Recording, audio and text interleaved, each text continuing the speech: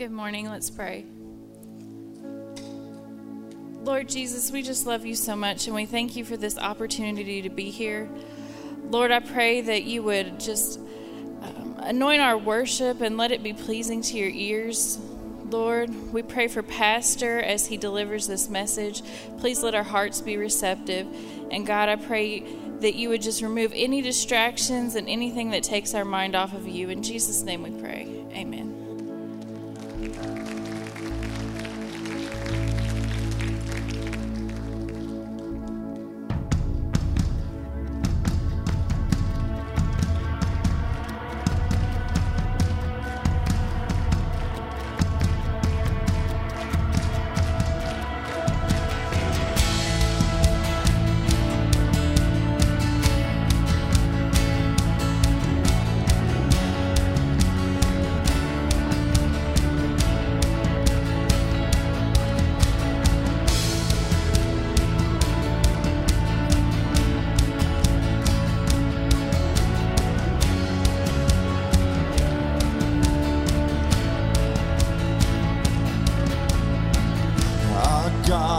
Firm foundation, our rock, the only solid ground.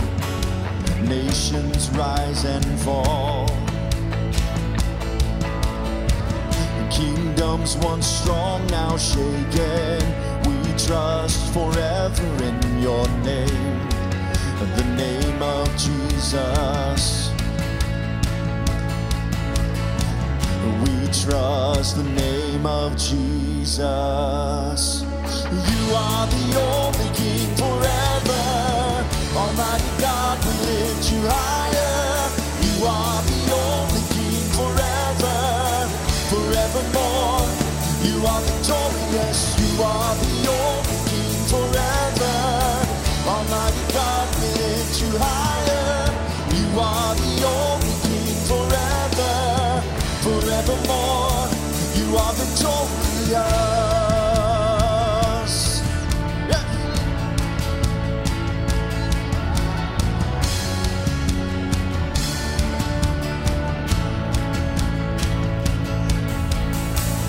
Unmatched in all your wisdom, in love and justice you will reign. Every knee will bow. Our expectations, our hope is anchored in your name, the name of Jesus.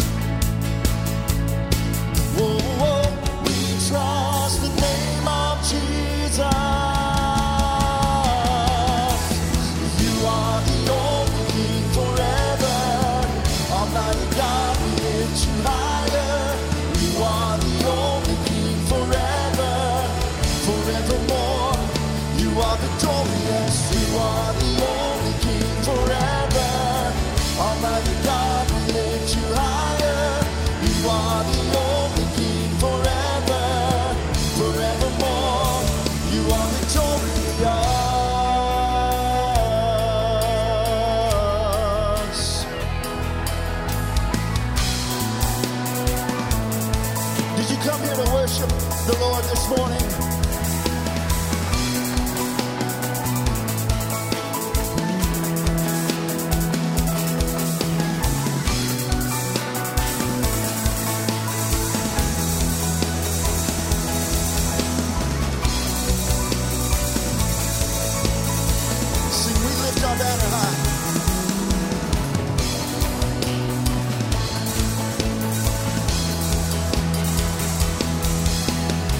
We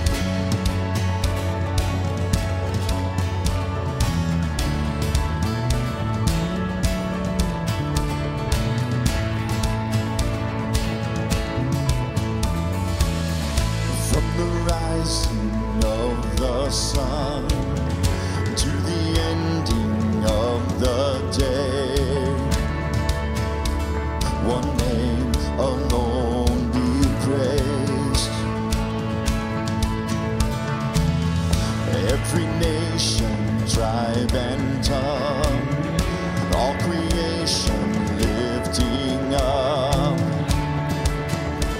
your name alone we raise and praise the Lord. All the earth bless his name. Only one name, now and always. Jesus, you have rescued us. You are good and you are just.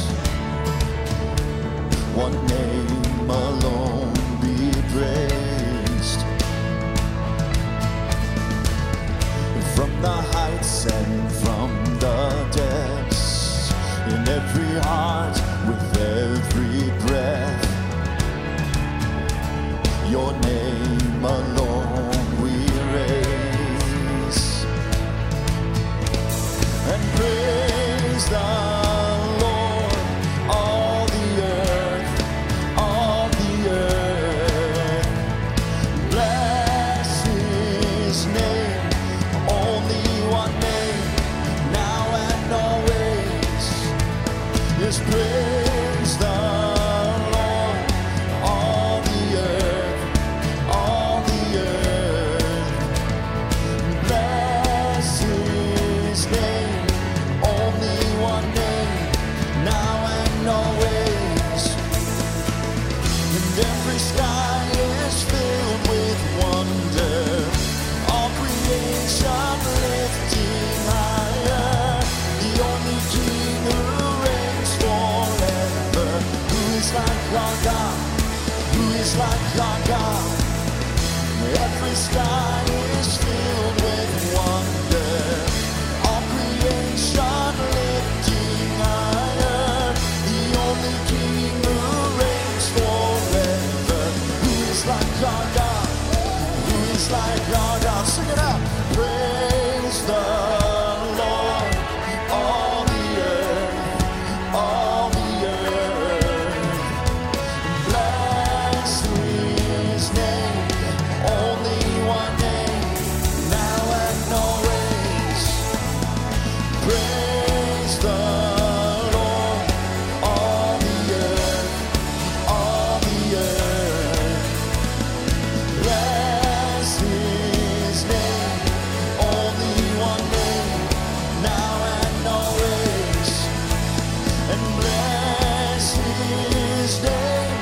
Only one name, now and always. Yes, Lord. Lord, we bless you this morning. Hallelujah. Thank you, Lord.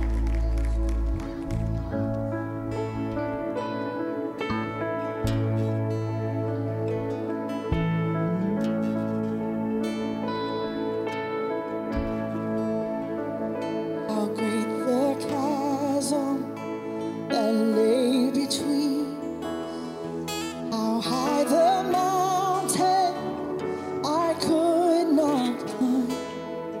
In desperation, I turned to heaven and spoke your name into the night.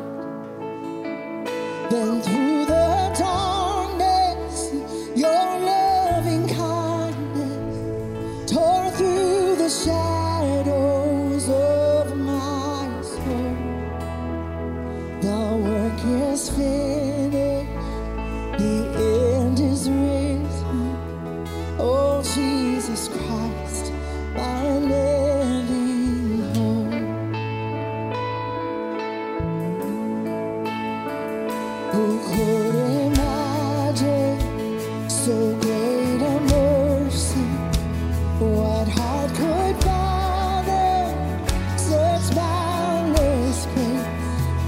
The God of ages came down from glory to wear my sin and bear my shame. The cross has spoken, I am forgiven.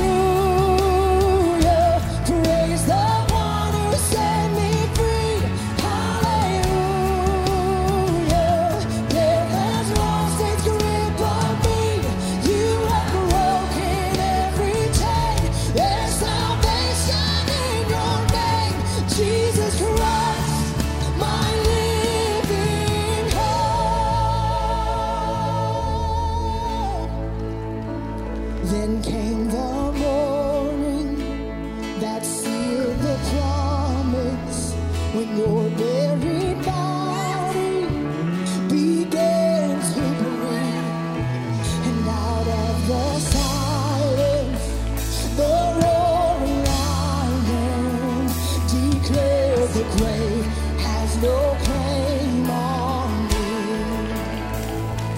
Oh, yeah. Then came the morning that sealed the promise when your buried body began to breathe, and out of the silence, the roaring lion declared the grave has no claim on me. Oh, Jesus holds is the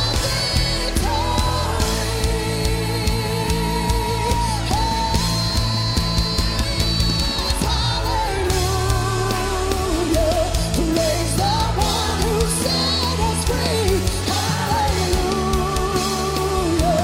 death has lost its grip on me. You have broken every chain. There's salvation in your name, Jesus Christ, my living hope. Oh, hallelujah, praise the one who set me free. Hallelujah, death has lost its grip on me. You have broken every chain. There's salvation in your name, Jesus Christ, my living hope. Jesus Christ, my living hope.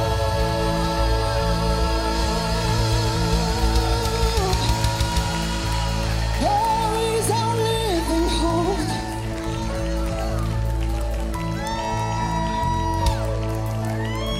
He's our living hope. Death has no grip on me.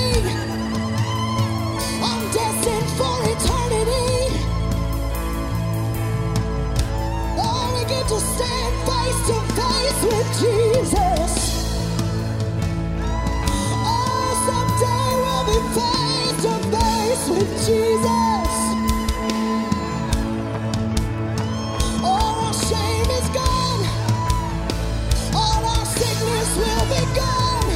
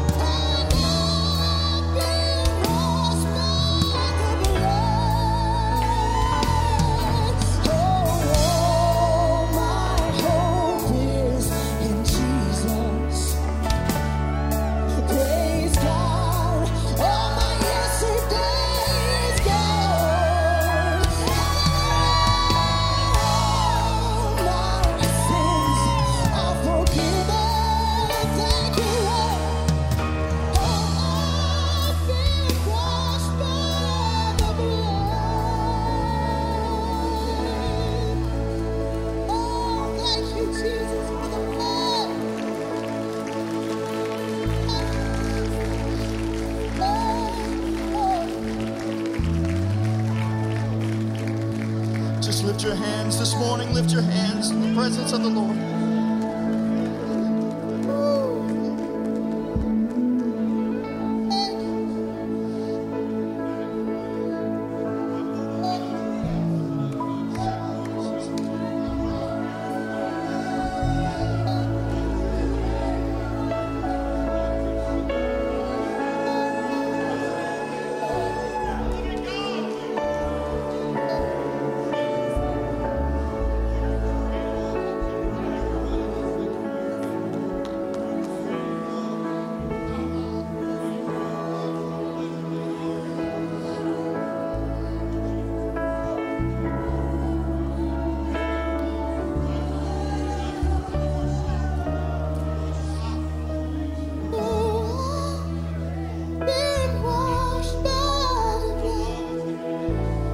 Let's sing that again.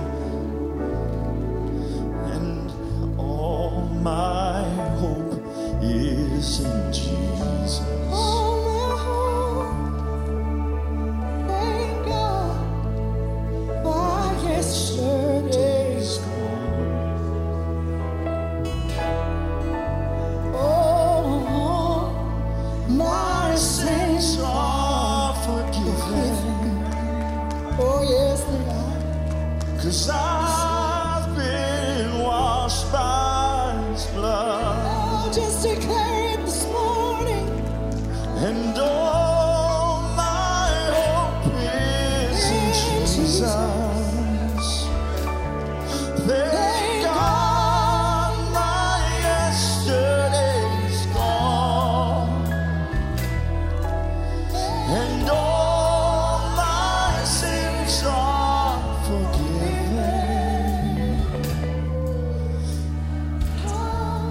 I've been washed by His blood.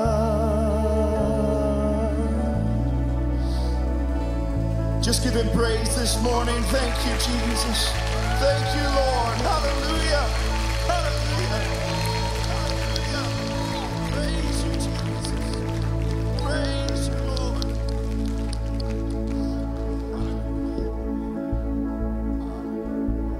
Jesus rolled out the scroll from Isaiah 61, 1 and 2, and proclaimed this.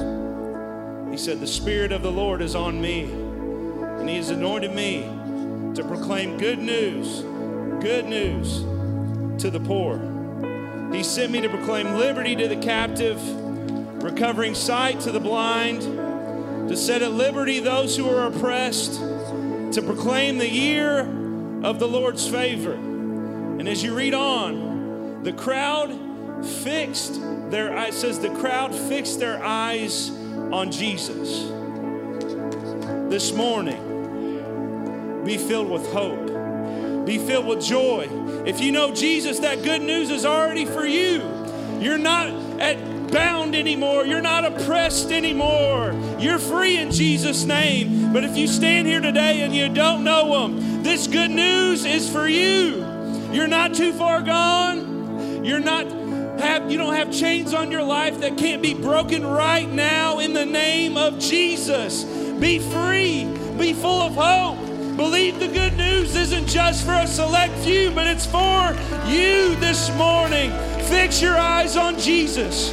Church, I'm just going to ask you, would you just right now fix your eyes on Him? Set your eyes on Him. Seek Him this morning. Look to Him. Things around you might be in turmoil.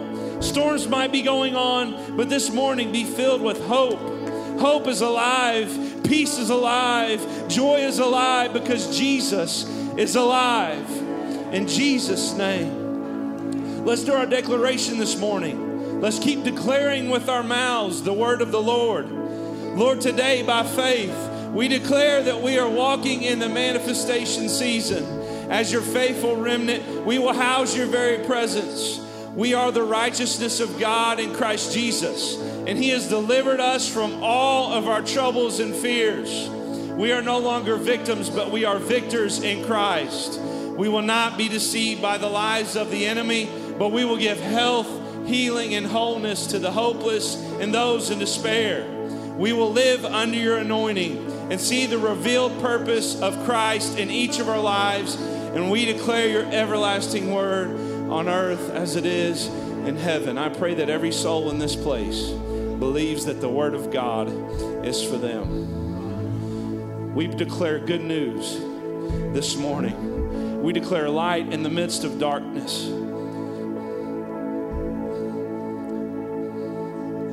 We pray people walk in freedom. In Jesus' name, amen.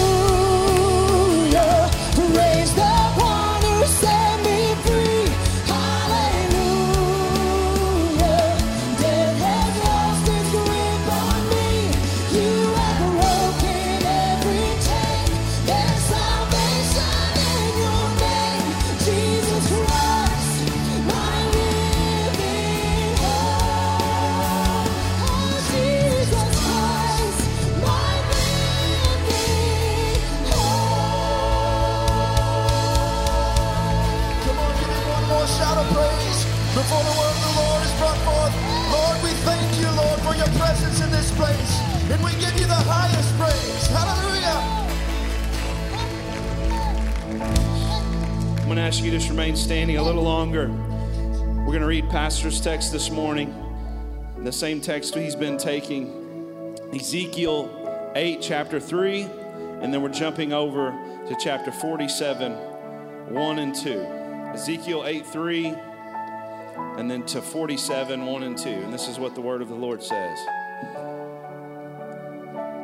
And he put forth the form of an hand, and took me by a lock of mine head, and the Spirit lifted me up between the earth and the heaven, and brought me in the visions of God to Jerusalem, to the door of the inner gate that looketh toward the north, where was the seat of the image of jealousy, which provoketh to jealousy. 47, 1 and 2. Afterward he brought me again unto the door of the house, and behold, waters issued out from under the threshold of the house eastward. For the forefront of the house stood toward the east, and the waters came down from the right side of the house at the south side of the altar. Then brought he me out of the way of the gate northward, and led me about the way without the utter gate, by the way that looketh eastward, and behold, there ran out waters on the right side. Lord, we praise you that we're able to gather in this house this morning. And I just pray, God, that your will be done in this place, and that your people are prepared and ready for the word of God this morning. I pray you'd help our pastor to deliver it this morning with anointing and power that is from you, Jesus. Amen. God bless you. You may be seated. It's good to see everybody in the house of the Lord this morning. We're glad that you're here, and we're glad that the presence of the Lord is here. Can you say amen to that? Amen. Before I get into the word of the Lord, I just want to make a couple of pleas to you today. First of all, this coming Thursday and Friday night at 7 o'clock, we're going to be having our state convention right here at the church. Brother Ziegler is going to be preaching in those services. He will be hanging over and preaching for us again on that Sunday. And I just really believe something major is about to happen. I believe that something is going to blow apart. You need to be here Thursday night at 7 o'clock. Friday night at 7 o'clock. Guys, we need to pack this place out. And then Friday morning, we got Tom Gillum, our former overseer, one of the greatest guys. We need to really show him that we support him. He was one of our greatest overseers that we've ever had, one of my personal friends. He'll be here on Friday morning in the morning session at 10 o'clock. So we want everybody here Friday morning at 10. Those of you that don't work, come out and enjoy the word of the Lord. We got some lineups for you that's coming. I thought I would finish my series this week. I'm not going to finish it this week due to the fact it just keeps growing in me. And the Lord just keeps showing me things out of our text. But I've never even got to the main point of what I've wanted to always get to. It just keeps getting shoved and shoved and shoved. Won't even get there this morning. But we are going to preach here in just a few moments about that. But after Brother Ziegler will be with us this Sunday, Tim Ofield from Ohio, we've got a little bit of a staff meeting that we're having. He's going to do some training with us on a personal level, but he'll be back that next Sunday with us. And you're really going to enjoy him. He's a pastor. Most of you know him. He's got 5 campuses, and he's just a tremendous man of God, one of the most seasoned men that you'll ever meet in your life. And I just believe between those two events that God's got something planned for us that's beyond our comparison. We can't even comprehend to what God's wanting to do. Amen. How many believe that with me? So remember that. And also, amen, those of you that might be visitors here this morning, you noticed we didn't take up any offering. Our offering boxes are in the back. If you'd like to put some offering in that or some tithe when you leave, we would greatly appreciate it. If you have tithe, you can mail it in. You can go online. You can do the app. You can give it to one of us. We'll come by and get it. You call us. Amen. Whatever how you want to get it here, we'll get it. If you got a desire, let us know. We'll try to help you in that area. May the Lord bless you. This morning we're going to be continuing our series called Rise Up. And when you look into our 2 texts, you can see that there's some very interesting things that take place. The 2 different texts reveal 2 different occasions when Ezekiel was taken back to Israel into the temple at Jerusalem while he was yet in captivity. As we said last week, the first time that Ezekiel went, he was at the age of 31 years old, because it was a year and 2 months after his call that he was actually taken there, and he was called at the age of 30. So that would make him about 31 years and 2 months old, something like that, when he went back the first time. The second time that he went, it was 21 years after his call. So there was a 21-year period between the 2 events, and he was 52 the next time that he went.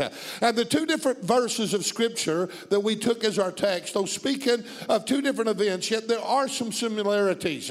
I'm not going to get into all of the similarities, but one of them that I will get into. The first thing that we see is we see that the Bible says that Ezekiel was transported there by the Spirit of God. And I want to preach a little bit about the Spirit next week, but I want you to know that Ezekiel got there in Jerusalem by being transported by the Holy Spirit.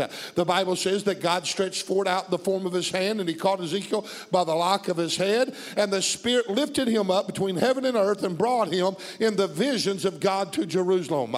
Now, there are many different thoughts concerning this event. First of all, did Ezekiel literally appear in Jerusalem, or did he just visit there within a vision? Did he actually go there in person, or was he just seeing it where he was at in Babylon with a vision? Some would ask, is it even possible to be transported by the Spirit? And is there any biblical record or example where God would even do such a thing? Yes, there's several of them. First of all, there was that man by the name of Enoch. Do you remember him?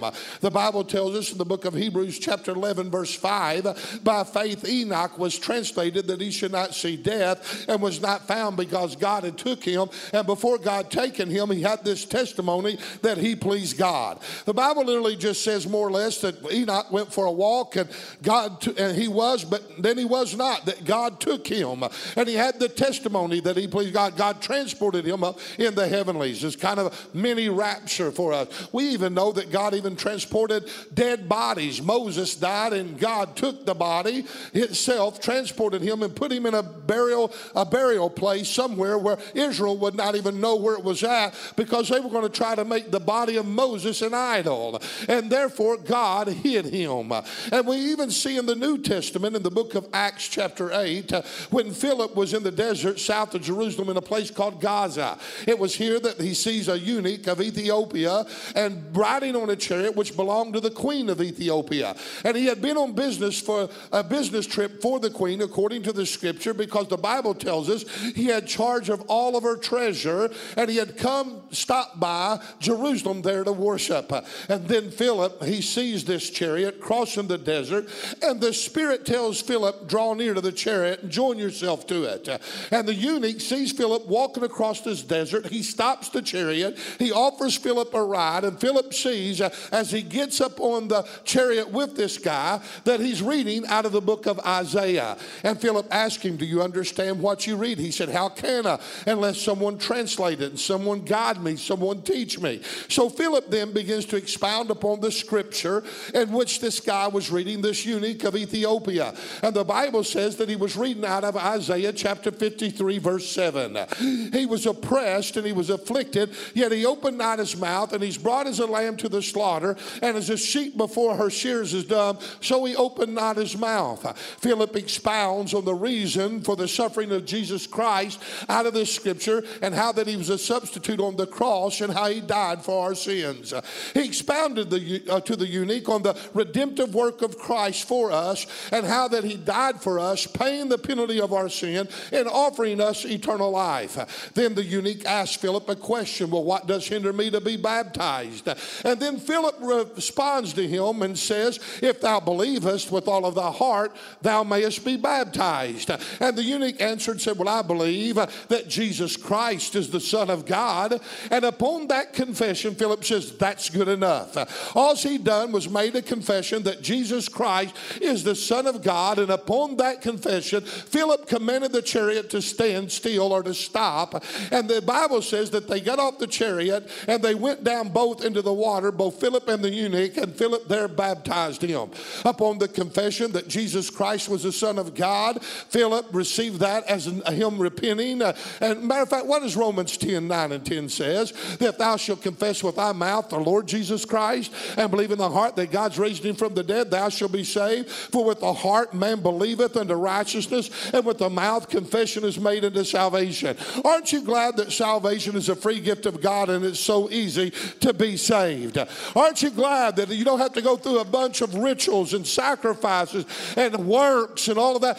We're saved by grace through faith in Jesus and Jesus alone. Upon the confession that Jesus Christ was the Son of God, Philip baptizes him there. Then the next verse gets a little bit interesting. And matter of fact, it says in Acts chapter 8 verse 39, and when they were come up out of the water, the Spirit of the Lord caught away Philip, that the eunuch saw him no more, and then the eunuch went his way rejoicing. Here they are, he's baptizing this guy, and all of a sudden he brings him up out of the water, and when he does, boom, Philip's caught up by the Spirit. He's gone, and the eunuch looks around and says, where in the world did he go?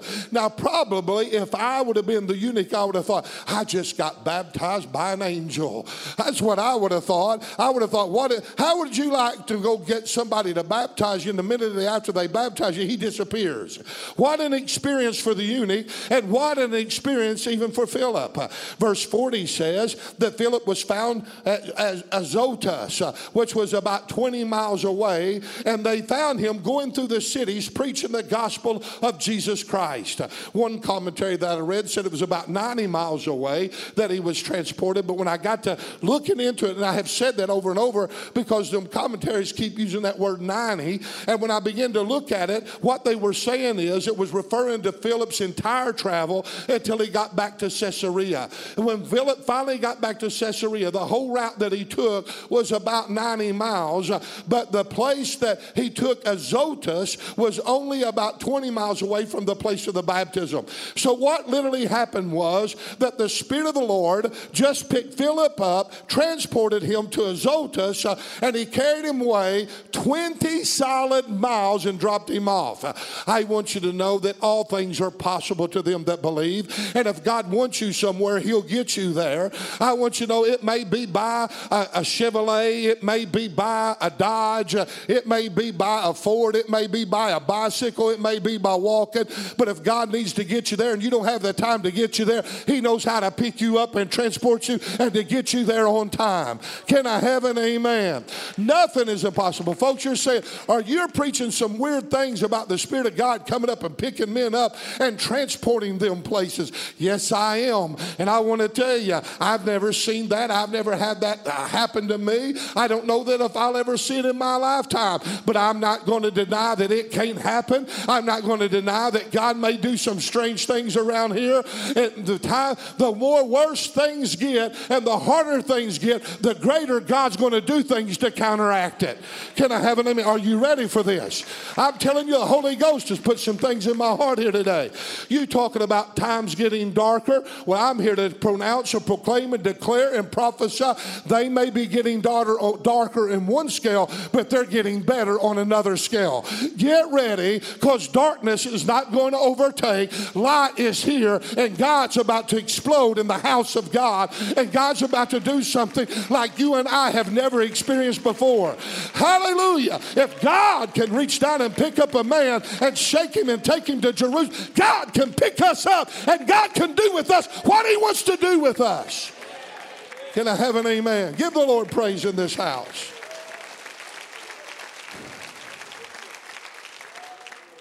We do know that the Spirit of the Lord lifted Ezekiel up between heaven and earth, because verse 3 of our text says in Ezekiel chapter 8 that the Spirit lifted me up between heaven and earth, and he brought me in the vision of God to Jerusalem, to the door of the inner gate. Next week we're going to talk about him lifting him up by the lock of the hair. What's that a symbol of?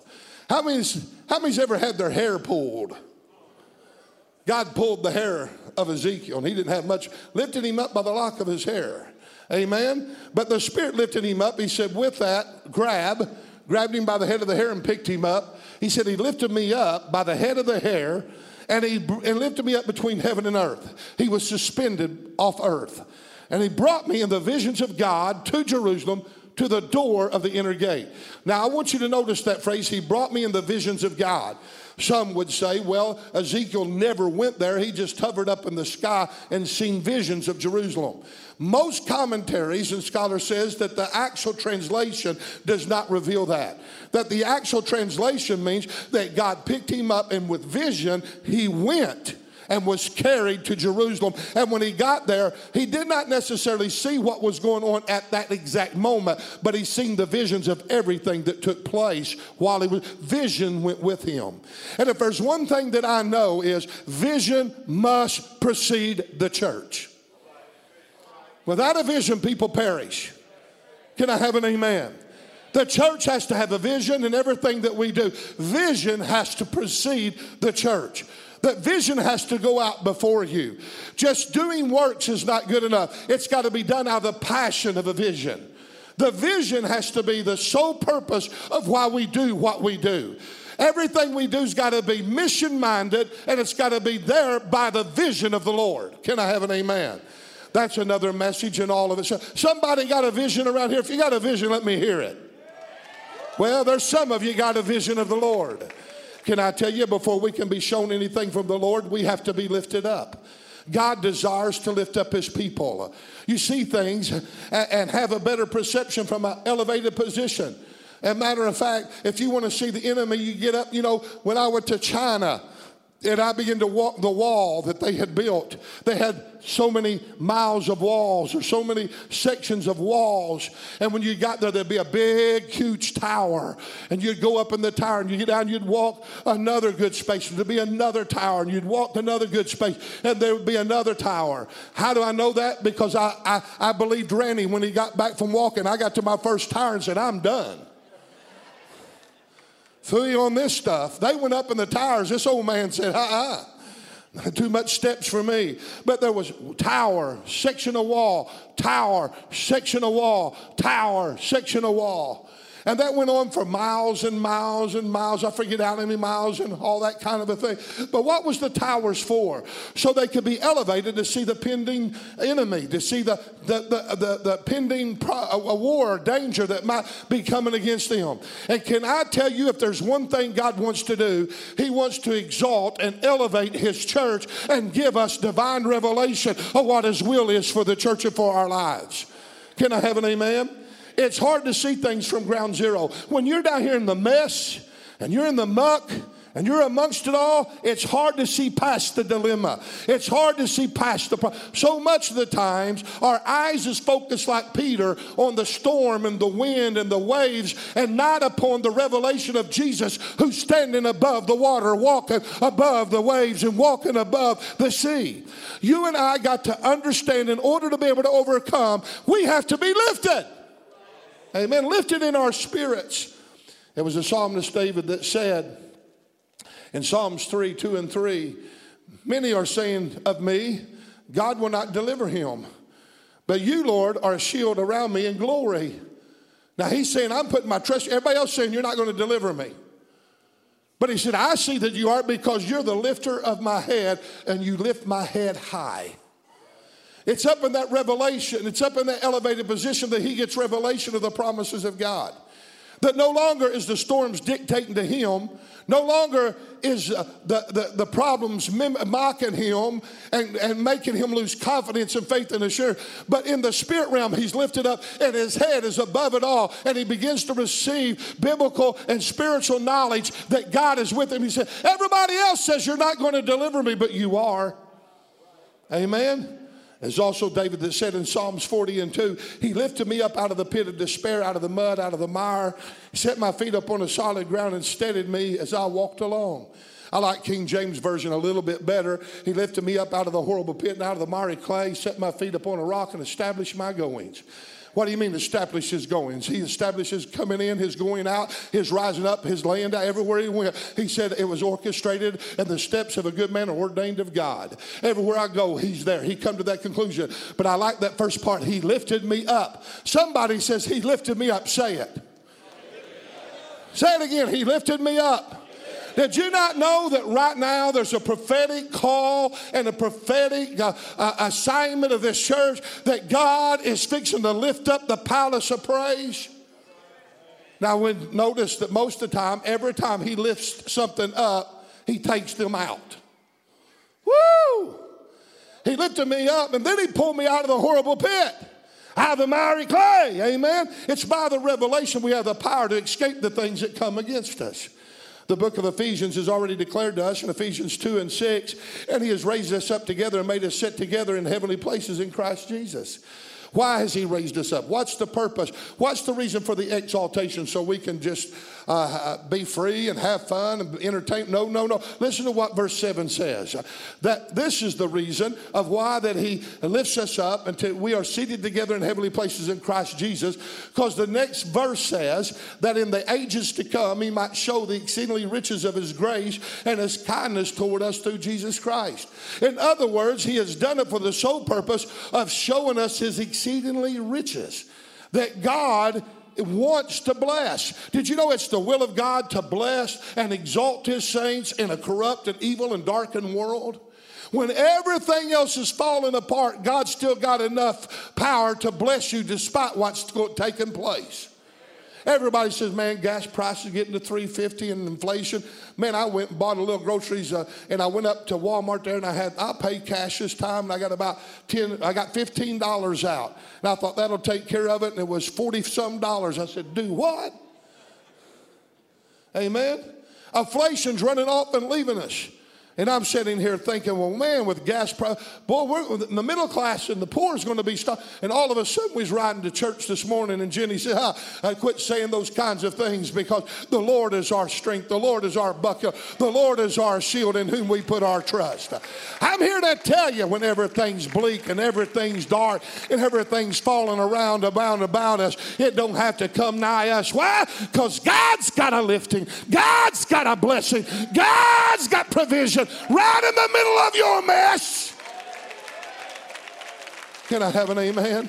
If you believe it, testify that you believe him by lifting your hands and giving him praise. Amen. Praise the Lord. This is what God's up to in these dark days that we face. He's exalting his remnant. He's lifting his church. I don't know if you know it or not, but there's already an elevation that's took place in the palace. As a pastor, I've sensed it. Already there's people walking on higher ground than what they were not too long ago. My dad always talked about walking in tall cotton. I said, Dad, I don't know what that means. When I was a little boy, and he said, son, that means the cotton done good. You're walking in tall cotton. It means it's producing. I'm here to tell you, God's about to pull you out of the famine. God's about to pull you out of the drought. God's about to pull you out of the barrenness. God's about to pull you out of the unfruitfulness. And he's about to get you to start walking in tall cotton. Do you not understand what's taking place? If you got any sensitivity of the Spirit at all, there's a different climate here. There's a different lift. There's a lifting taking place. Some are being lifted higher and faster than others. But I want to tell you, there is a lifting, and everybody in this place is beginning to grow, and they're beginning to move, and lifting is taking place in the palace of praise. Oh, yes. That's why Romans 8:28 says that we know that all things work together for the good of them that love the Lord and to them who are called according to his purpose. With everything that's going on, yet God's got a plan, and in that plan, he's not forsaken us. And though it may be dark to us, yet it's a glorious plan in the eyes of God. He foresees our state. He foresees where we need to go. And did you know, no matter what's going on right now in our plan, God's got a plan for his church. Listen to the prophet Daniel's response to the Babylonian captivity. Here's his response to it. And they that be wise shall shine as the brightness of the firmament. And they that turn many to righteous as the stars, even forever and ever. You know what he's saying about the Babylonian captivity? The darker the world becomes, he's saying, the brighter you as the church should shine. And the more you shall turn to righteousness.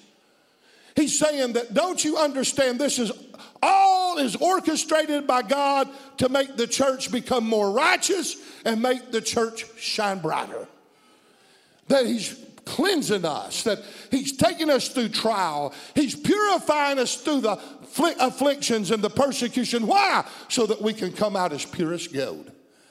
And this is what he's saying. Not only are you becoming more righteous, but you're going to turn many to righteous as a result of what's taking place in you. There's a harvest coming. Did you hear me? Sinners are going to turn to God. There's going to be a harvest that's about to take place. The darker the world becomes, the brighter the church shines, and the more that we turn people to righteous, and the more of the righteous that we become. And even the world is beginning to take notice, and the sinners themselves is beginning to wise up and just see how dark the world system is really becoming. I want to tell you, the world's come out of their closet, church. They're letting you know what they stand for now. It's in your face. Lawlessness and come on now, don't even want police to govern. Come on. Wanting to have, well, I'm not going to go in. I've done preached all of that of what all's taking place in our world. From wanting to have sex with children and make it a law and all kinds of crazy stuff. How many thinks the world's gone crazy? Of course it has. The darkness, however, cannot hold back the children of God. Did you hear what I say? Don't matter how dark it's coming. You say, man, the world is so crazy. Everybody's fearful and everybody's saying, I've never seen it this bad and I've never seen it like this. And oh my goodness, what are we going to do? The world's falling apart. We're going to be ravaged. We're going to be wrecked. I want to tell you, I'm here to proclaim and I'm here to prophesy. Fear not, be not dismayed. Be of good courage. As I was with Moses, so will I be with you, Joshua. So as I was with Joshua, I will be with you, O palace of praise. The darkness cannot hold back the children of God.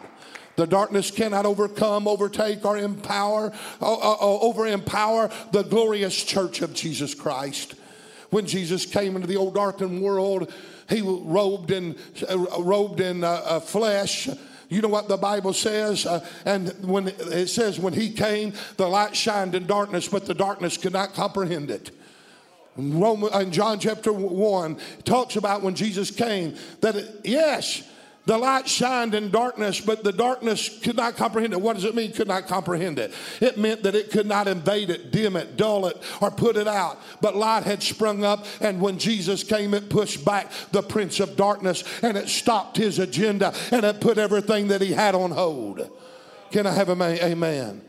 Can I tell you, nothing has ever changed, because that same one that they put in the grave is risen from the grave, and he sits at the right hand of the throne of God to make intercessory for you and I. And now we are his body. And if we are his body, the same power that he had is the same power that you and I have. Darkness cannot invade us. Darkness cannot dim us. Darkness cannot dull us. Darkness cannot put us out. I want to tell you, light shines in darkness, but the darkness cannot control it. Amen. Give the Lord praise. Oh God. Habakkuk 3:19 says, the Lord God is my strength, and he will make my feet like hinds' feet. And he will make me to walk in my high places. Why does the Bible says God intends for the church to walk in high places and in an exalted position over the earth? Can I tell you, God intends for us to walk in victory, to walk in dominion, to walk in power, to walk in authority. We have the keys of the kingdom of heaven. We have power to tread upon serpents and scorpions. And I want to tell you, God will withhold no good thing to them that walk uprightly. Whatsoever we bind on earth shall be bound in heaven. Whatsoever we loose on earth shall be loosed in heaven. I'm here to tell you, we are the authoritative branch of Jesus Christ. We're his body. We're his beloved bride. And let me tell you, when we stand up, the enemy sees it and he takes notice. And though he roars like a lion, his old snaggletooth teeth's been pulled. The sting of death has been taken out of him. Why? Because we're made more than victors through Jesus Christ, who died and gave himself for us. Amen. As God blessed and exalted Jacob, even so he'll exalt us. That's why Isaiah 58:14 says, then shalt thou delight thyself in the Lord, and I will cause thee to ride upon the high places of the earth.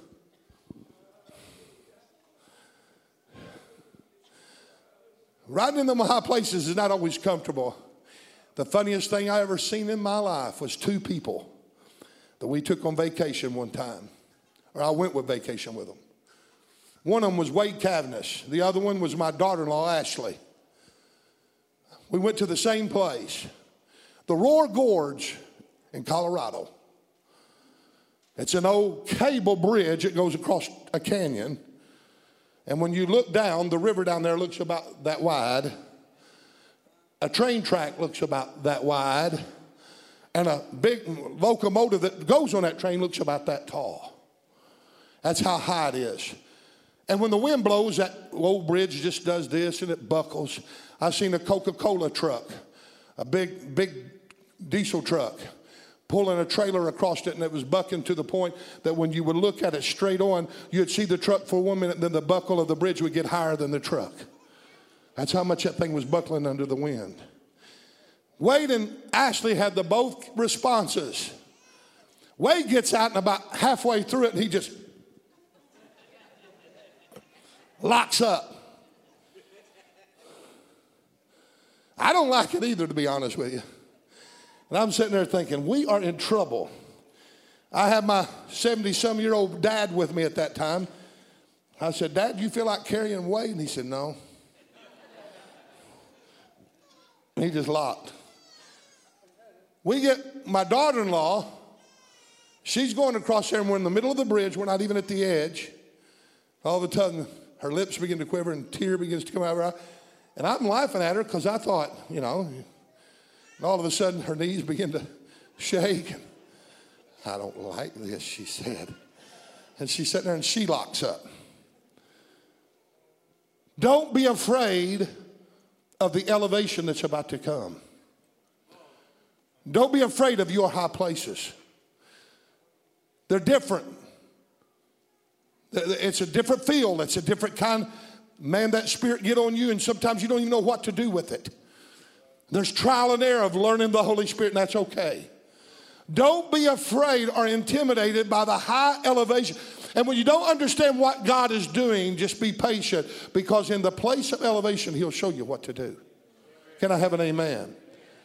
It may be dark, it may be hideous, and evil may be rampant, and evil men may be in charge. But I hear the sound of the Holy Spirit saying to me, arise, my beloved, my dove, my undefiled. Winter's over. Springtime is on the way, just like Song of Solomon. I hear him telling us there's a season change taking place. The harsh winter months is past. The turtle dove is out singing, it's rejoicing, and there's music returning back to the land. The captives are taking the harps out of the willow trees, and they're beginning to fire up a new song. You say, well, what's that all about? You remember what happened when they were led off into captivity? Listen to what they said in Psalms 137, verse 1 through 4. By the rivers of Babylon, there we sat down. Yea, we wept when we remembered Zion. We remembered the church. When we remembered the homeland. When we remembered Jerusalem, we wept. We hanged our harps upon the willows in the midst of the trees thereof, because they were saying, you know, worship is gone. Music is gone. Laughter is gone. Joy is gone. He said, for there they that carried us away into captivity required of us a song. And they that wasted us required of us mirth, saying, sing us one of the songs of Zion. Israel and Judah responded by saying, how shall we sing the Lord's song in a strange land? We're in captivity. We're bound. But I want to tell you, you know what Psalms 40:3 says?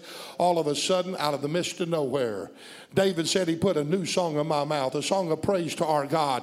Many will see and fear and put their trust in the Lord. What does that mean?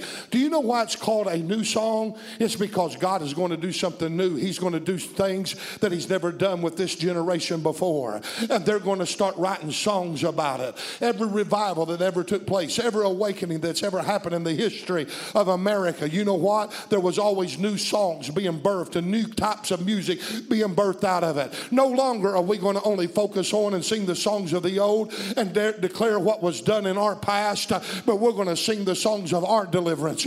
We're going to sing the songs of our miracles. We're going to sing the songs of our healing. We're going to sing the songs of our visitation. The songs that we're going to sing is going to come out of our experiences. Can I have an amen? We're not just going to sing the songs of Moses and the songs of David and the songs of the early church, but we're going to sing the songs of Kent and John and Sam and Bill and Louise and Brenda and Denny and Donna and Butch and Bertha and Dale and Jimmy and Ben and Cassie and Terry and Valerie, Jacob and Jill and Sophie and Randy and Mickey and Tom and Kathy and on and on and on and on and on. I'm here to tell you they're going to sing the song that you write about. They're going to sing the song that I write about, because God's about to do a new thing, a new work. He's elevating his church, and in the freshness of that elevation, new things are about to happen. Can you say amen? He said he put a new song in my mouth, a song of praise to our God. And he said when he did, many saw it. Many saw it. And they put their trust in the Lord. We're always talking about what God did and what God used to do. And we're always singing about David's experience and Moses' experience and Joe's experience that he had in 1956 with the song that was written back then. We're going to have a new experience and a new song. And this generation is going to take notice of it. Amen. We may have moved into a new era of time, a dispensation, a new phase of time known as the last days. But we actually moved in that new era at Pentecost. That was the first hour of the last days. Amen? But we're living in the 11th hour. We've moved into a new hour, a new dispensation. And even though the Bible says during this dispensation, evil men will wax worse and worse, and there'll be a great falling away, and even though perilous and dangerous times will come upon the land, and even though iniquity shall abound, and there will be seducers, deceivers, doctrines of devils, and there'll be people's faith that will wax cold, and even though there will be earthquakes, famine, and wars, and rumors of wars, we're seeing it all. Yet the last days is not a time for the enemy to be taken over and reigning. It's almost like we see these things. Jesus said, don't fear, they're coming to pass. Sometimes we exalt and give the enemy more praise than we do God, and we think that the enemy has more power and is in control of the earth more than God is. Amen? Folks, I hate to tell you this, but the enemy can't take over as long as we're here, because we're the restraining force. I hear the scripture of Job 2:28. All that may be going on, but this is going on as well. In the last day, saith God, I'll pour out my spirit upon all flesh. And your sons and daughters shall prophesy. Your young men will see visions. Your old men will dream dreams. And upon my handmaidens I will pour my spirit out. He also said, upon my servants, upon my handmaidens, upon my men, upon my women, upon the children, upon the adults. In those days I will pour my spirit out. I'm going to do it to all flesh. I want to tell you, there may be all that dark stuff happening. You can choose which one you want to be a part of. You can get along and get aside with those that are falling apart, or you can get those that are saying, I'm under the spout where the glory comes out. God's promised me victory in the last days. I will not settle for anything different. I'm going to walk in the power and the anointing of the Holy Ghost in the midst of darkness. Isaiah 60:1 and verse 2, we quote it quite a bit. Arise and shine, for the light has come, and the glory of the Lord is risen upon you. For behold, the darkness shall cover the earth, and gross darkness the people, but the Lord shall rise upon thee, and his glory shall be seen in you. When is this time? When is the time for us to arise? Arise and shine, he says, when darkness covers the earth, and when gross darkness the people. He is saying people are going to be evil, people are going to be dark, it's going to get dark, but that's a time for the church to be at its best. This is when the Lord shall rise upon us, and his glory will be seen in us. At this very hour, the way that God counteracts the darkness is by the glory and the revelation and the depth of the anointing that he places upon the church. Jesus has not forsaken us. He said he'd never leave us, nor would he forsake us. He promised us that he would be a friend that sticketh closer than a brother. And what he did in the time of Moses, David, Shadrach, Meshach, and Abednego, he'll do for us. Jesus is the same yesterday, today, and forever. The Holy Spirit is hovering, overshadowing, breathing, moving upon the church. Just like he did on the day of creation. Listen to the day of creation. Genesis chapter 1, verse 1 through 4. God created the heavens and the earth. Look at the shape of it. And the earth was without form and void, and darkness was upon the face of the deep. And then God said, well, let there be light. Boom! There was light. And then God saw, let me stop over. And the earth was without form and void, and darkness was upon the face of the deep. And then it says, I missed the main part, and the Spirit of God moved across the face of the waters. And then God said, by that Spirit, let there be light. Boom, there was light. And God saw the light, that it was good. And God divided the light from the darkness. Now, one move of the Holy Spirit changed a chaotic world into the beautiful creation that it is. He divided the light from the darkness. What do you think he's doing right now? The Spirit of God is hovering, brooding over the church. He's moving, and you know what God's saying? Let there be light. Boom, and there's light. He's beginning to raise people up. And God is turning the ugliness of darkness and void into a beautiful creation. I'm here to tell you, I feel an atmosphere changing. The heavenlies is charged with the glory of God. The prince and the power of the air is being pushed back, and freedom is beginning to reign. The flower that faded is beginning to bud. The trees that shedded their leaves is beginning to bloom again. The grass that withered is beginning to spring forth. The stone before the tomb is beginning to be rolled away. The prison cell that holds men captive is beginning to be opened. The hand that was withered is beginning to be stretched forth. The rot and decay of leprosy is beginning to be cleansed. The cancer is beginning to dry up in the name of Jesus. Blindness is given away to light. Darkness is given way to light. Wrath is given way to peace. Evil's being overcome with good. Death is given way to life. Fear is given way to faith. Flesh is given way to the Spirit. I hear the words of the church saying, oh, palace of praise, rise up, raise up, and be the church I've called you. I'm exalting you for this hour. I'm going to read part of Psalms 96. I wished I had time to read it all. Oh, sing unto the Lord a new song. Sing unto the Lord all the earth. Sing unto the Lord, bless his name. Show forth his salvation from day to day. Declare his glory among the heathen, his wonders among the people. Why don't you just stand to your feet right now and declare his glory among the heathen? Let the heathen hear you. Yeah.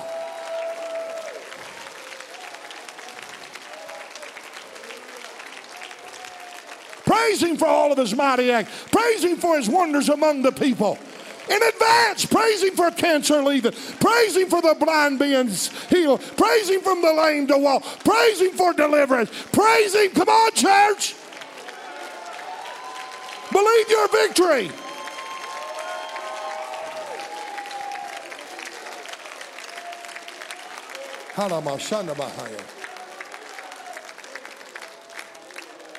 You may be seated. He said, for the Lord is great, greatly to be praised. He is to be feared above all gods. For our gods, for all the gods of the nations are idols. But the Lord made the heavens. Honor and majesty are before him. Strength and beauty are in his sanctuary.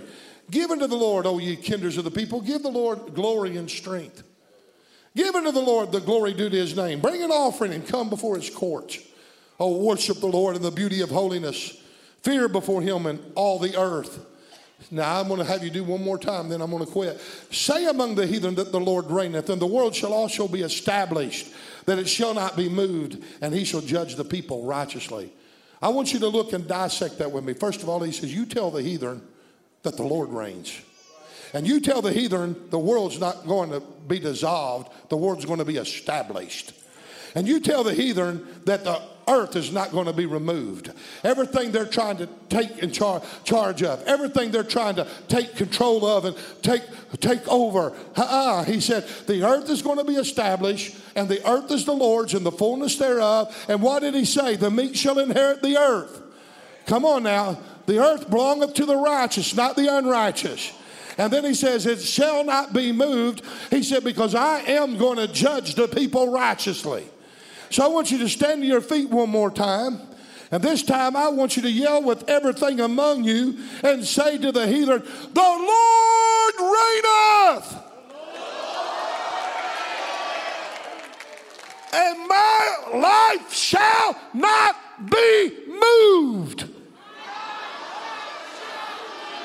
But it shall be established. And you, O heathen, shall be judged by the righteous God. Hallelujah. Now give him praise.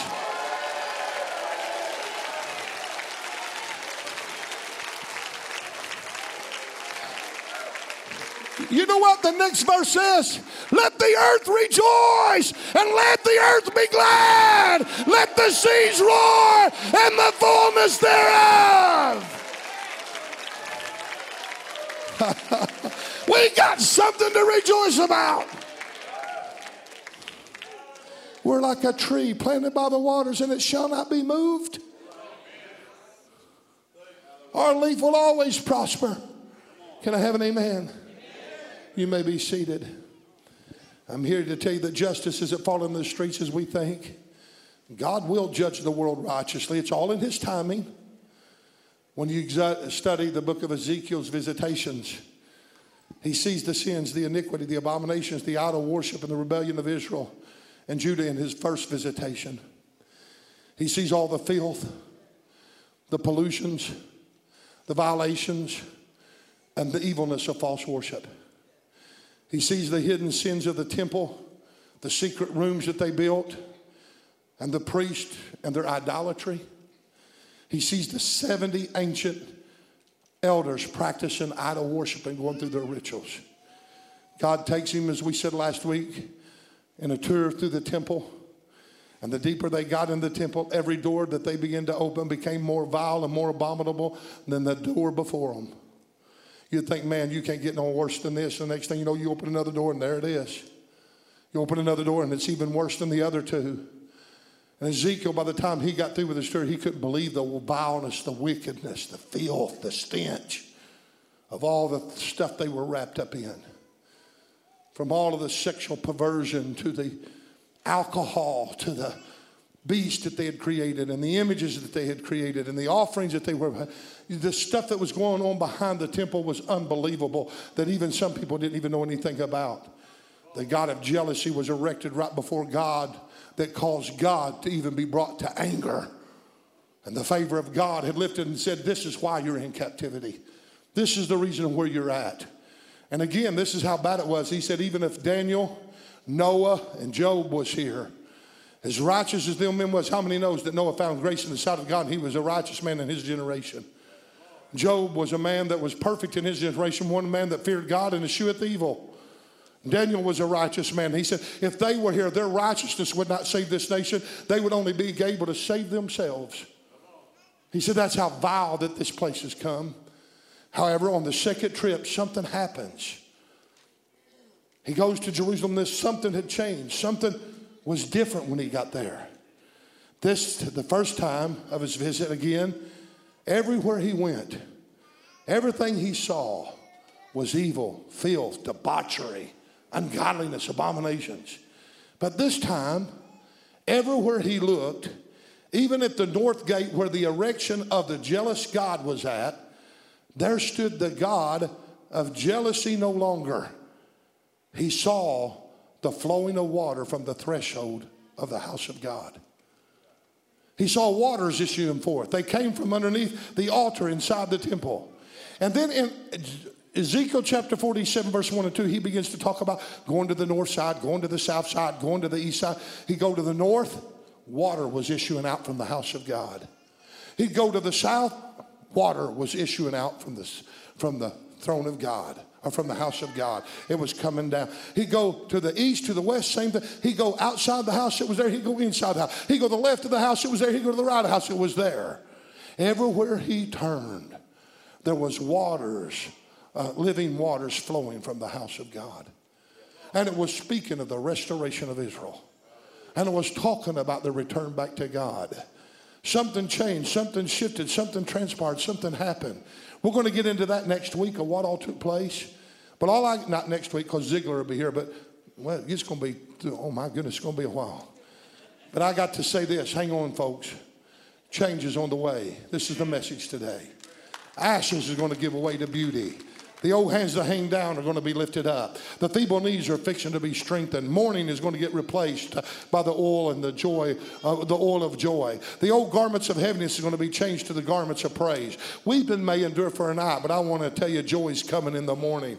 Can I tell you what Isaiah 61 verse 1 through 3 says?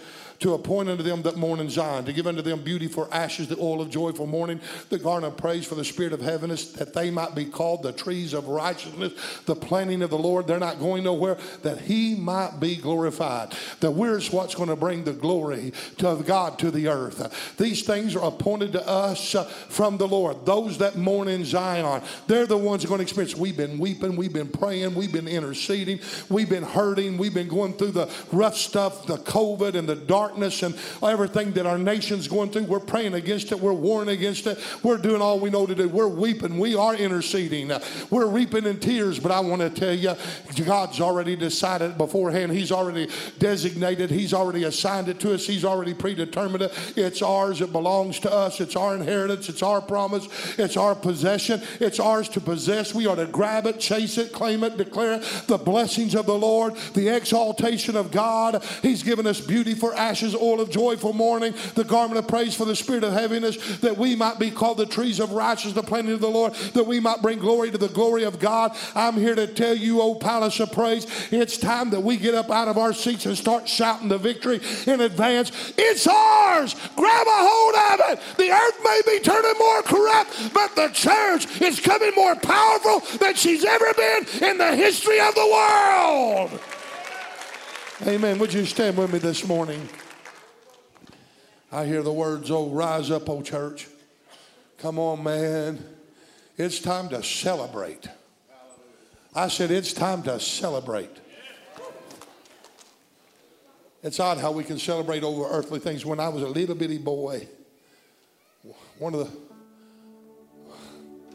worst things I ever done to my dad that I've just felt the consequences of it. Let me tell you that way. My dad was raised in Black River Bottoms down around Corning, Arkansas. He knew everybody down in that area. When the 4th of July came, they have a big 4th of July party. How many's ever been down there? To the picnic at Corning, Arkansas. Thousands of people in that little old town gather. More back then than now, but they still gather a lot. But the big thing that they done back in those days was they gave away a Cadillac every year. A Cadillac. You buy a few chances and throw it in. If they drawed your name, you won a brand new Cadillac. We went down to the 4th of July and we left before the drawing. Dad always kind of stuck around to see who won it. But we left before the drawing that year. We get home and me and my brother scheme it up. We had figured out on the old dial phones, the party line phones, we figured out a number you could dial and hang up and your phone would ring. Anybody else knew about that? Anybody in here? All right. So we picked up the receiver in the den and we dialed the number. I forget what it was now. I think it was 911 if I'm not mistaken. We hung up the phone. Dad had done got to bed. It's about midnight and the phone ring, ring, ring, ring. And Kevin answers it. Really? Really? Oh, Dad, you won the Cadillac. I never seen my dad move so fast in my life getting to a phone. Through the bedroom, through my bedroom, through the hallway, knocked over tables, chairs, everything in his way, fell down, gets back up, goes and hello, hello, only for no one to be on the other end of the phone. It was a hoax. Me and my brother set it up. Worst hoax I ever played in my life. My dad got so excited about a Cadillac. Man, that was a big thing back then. It's time for the church to get excited about the promises of God that God has appointed unto us. Did you hear me? God's giving you a phone call right now saying, hey, you're a winner. Hey, you're a conqueror. Hey, you're blessed. Hey, you're highly favored. Hey, you're anointed. Hey, you're not a loser. You're a winner. Hey, you're not the tail. You're the head. Hey, hey. And he just keeps on and on pronouncing blessing over your life. And you know what we are to do? We're to react by giving him praise. I want this congregation for the next 3 minutes to get lost up with the loudest, aggressive, magnificent, praising God for the things that he's already promised us, and start grabbing a hold of it. Start declaring it. Start out of your mouth saying, I thank you in advance for that which you promised. It's mine. I take hold of it. If you promised it, I'm going to receive it. If it's mine, I'm going to take hold of it. I'm not going to deny it. I'm not going to quench it. I'm not going to push it away. I'm not going to be afraid of it. You want to exalt me and use me like Ezekiel? Here I am, oh God. Right now with the church go into that time of worship. Come on, get aggressive with the Lord. Yes. Come on, get aggressive. Let me hear the roar.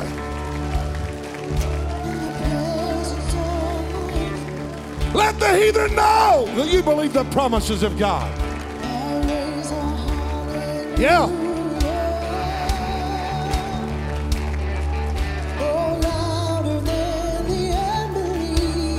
Hey.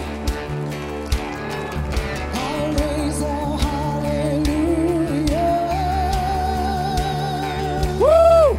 My weapon is a melody. The Lord says I'm healed. The Lord says I'm blessed. The Lord says I'm delivered. The Lord says I'm strong. The Lord says I'm a victor. Come on, somebody. Somebody needs to understand the blessing of the Lord here today. It's yours.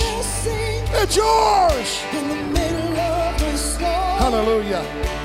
Louder and louder, you're gonna hear our praises roar.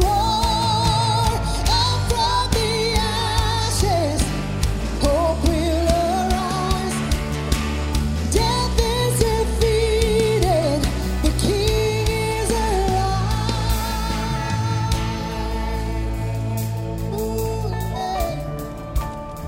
All right, that's what I want us to do. A couple of weeks ago, we had a marvelous service, and y'all got a roar in you. And that night, you came back, you started roaring before the music ever even started. We got to keep that up, folks. We lose it after a couple of weeks. Tonight, I want you to come back with a roar in you. Believe in the promises of God. We activate these things by faith. God has appointed them, but we got to take hold of them and possess them. They're ours for the taking, But we got to activate the blessing. Can I have an amen? So tonight I want you to come back with a roar in you. Thursday night and Friday night, let's let the state of Missouri see how the Palace of People praise God. I want you to come in here. You say, well, there are new people coming in. What will they think of us? They need to see it. Our earth and our churches are dying. We need a church that'll be a remnant church that's not ashamed to be who they're called to be and not be afraid to think what everybody's thinking about them. Amen? Thursday night when you come in here, when that music starts, I'm going to be yelling. I need somebody to be yelling with me. Friday night, I believe if we'll set an atmosphere, there's no telling. If we set that kind of an atmosphere, Ziegler will preach till 3 o'clock in the morning. Amen. I love you this morning. And in dismissal, all I feel like is for me to declare the heavens is changing. The earth is shaking. Winter is over. Springtime and blessings are coming. God's about to judge. Watch him judge righteously. Watch justice be picked up again. See a new day on the horizon. The church will be blessed. The church will be blessed in everything she does. It'll be protected. It'll be sheltered. It'll be under the wings of the Almighty. God will give it grace. God will give it mercy. God will have healing under his wings. And that's where we're at. Healing's coming to the church in Jesus' name. God bless you this morning. Oh, I'm gonna sing in the middle of the storm. Louder and louder, you're gonna hear my praises roar. From the ashes, hope will arise. Death is defeated, the King is alive. Oh, I'm gonna sing in the middle of the storm. Louder and louder, you're gonna hear my praises roar. From the ashes, hope will arise. Death is defeated, the King is alive. Sing a little louder. Sing a little louder. Sing a little louder. Sing a little louder. Sing a little louder. Oh, sing a little louder. Sing a little louder in the presence of my enemies. Sing a little louder, louder than the unbelief. Sing a little louder. Heaven is a melody. Oh, heaven comes to fight for me. Sing a little louder in the presence of my enemies. Oh, louder than the unbelief. My weapon is a melody. Oh, sing a little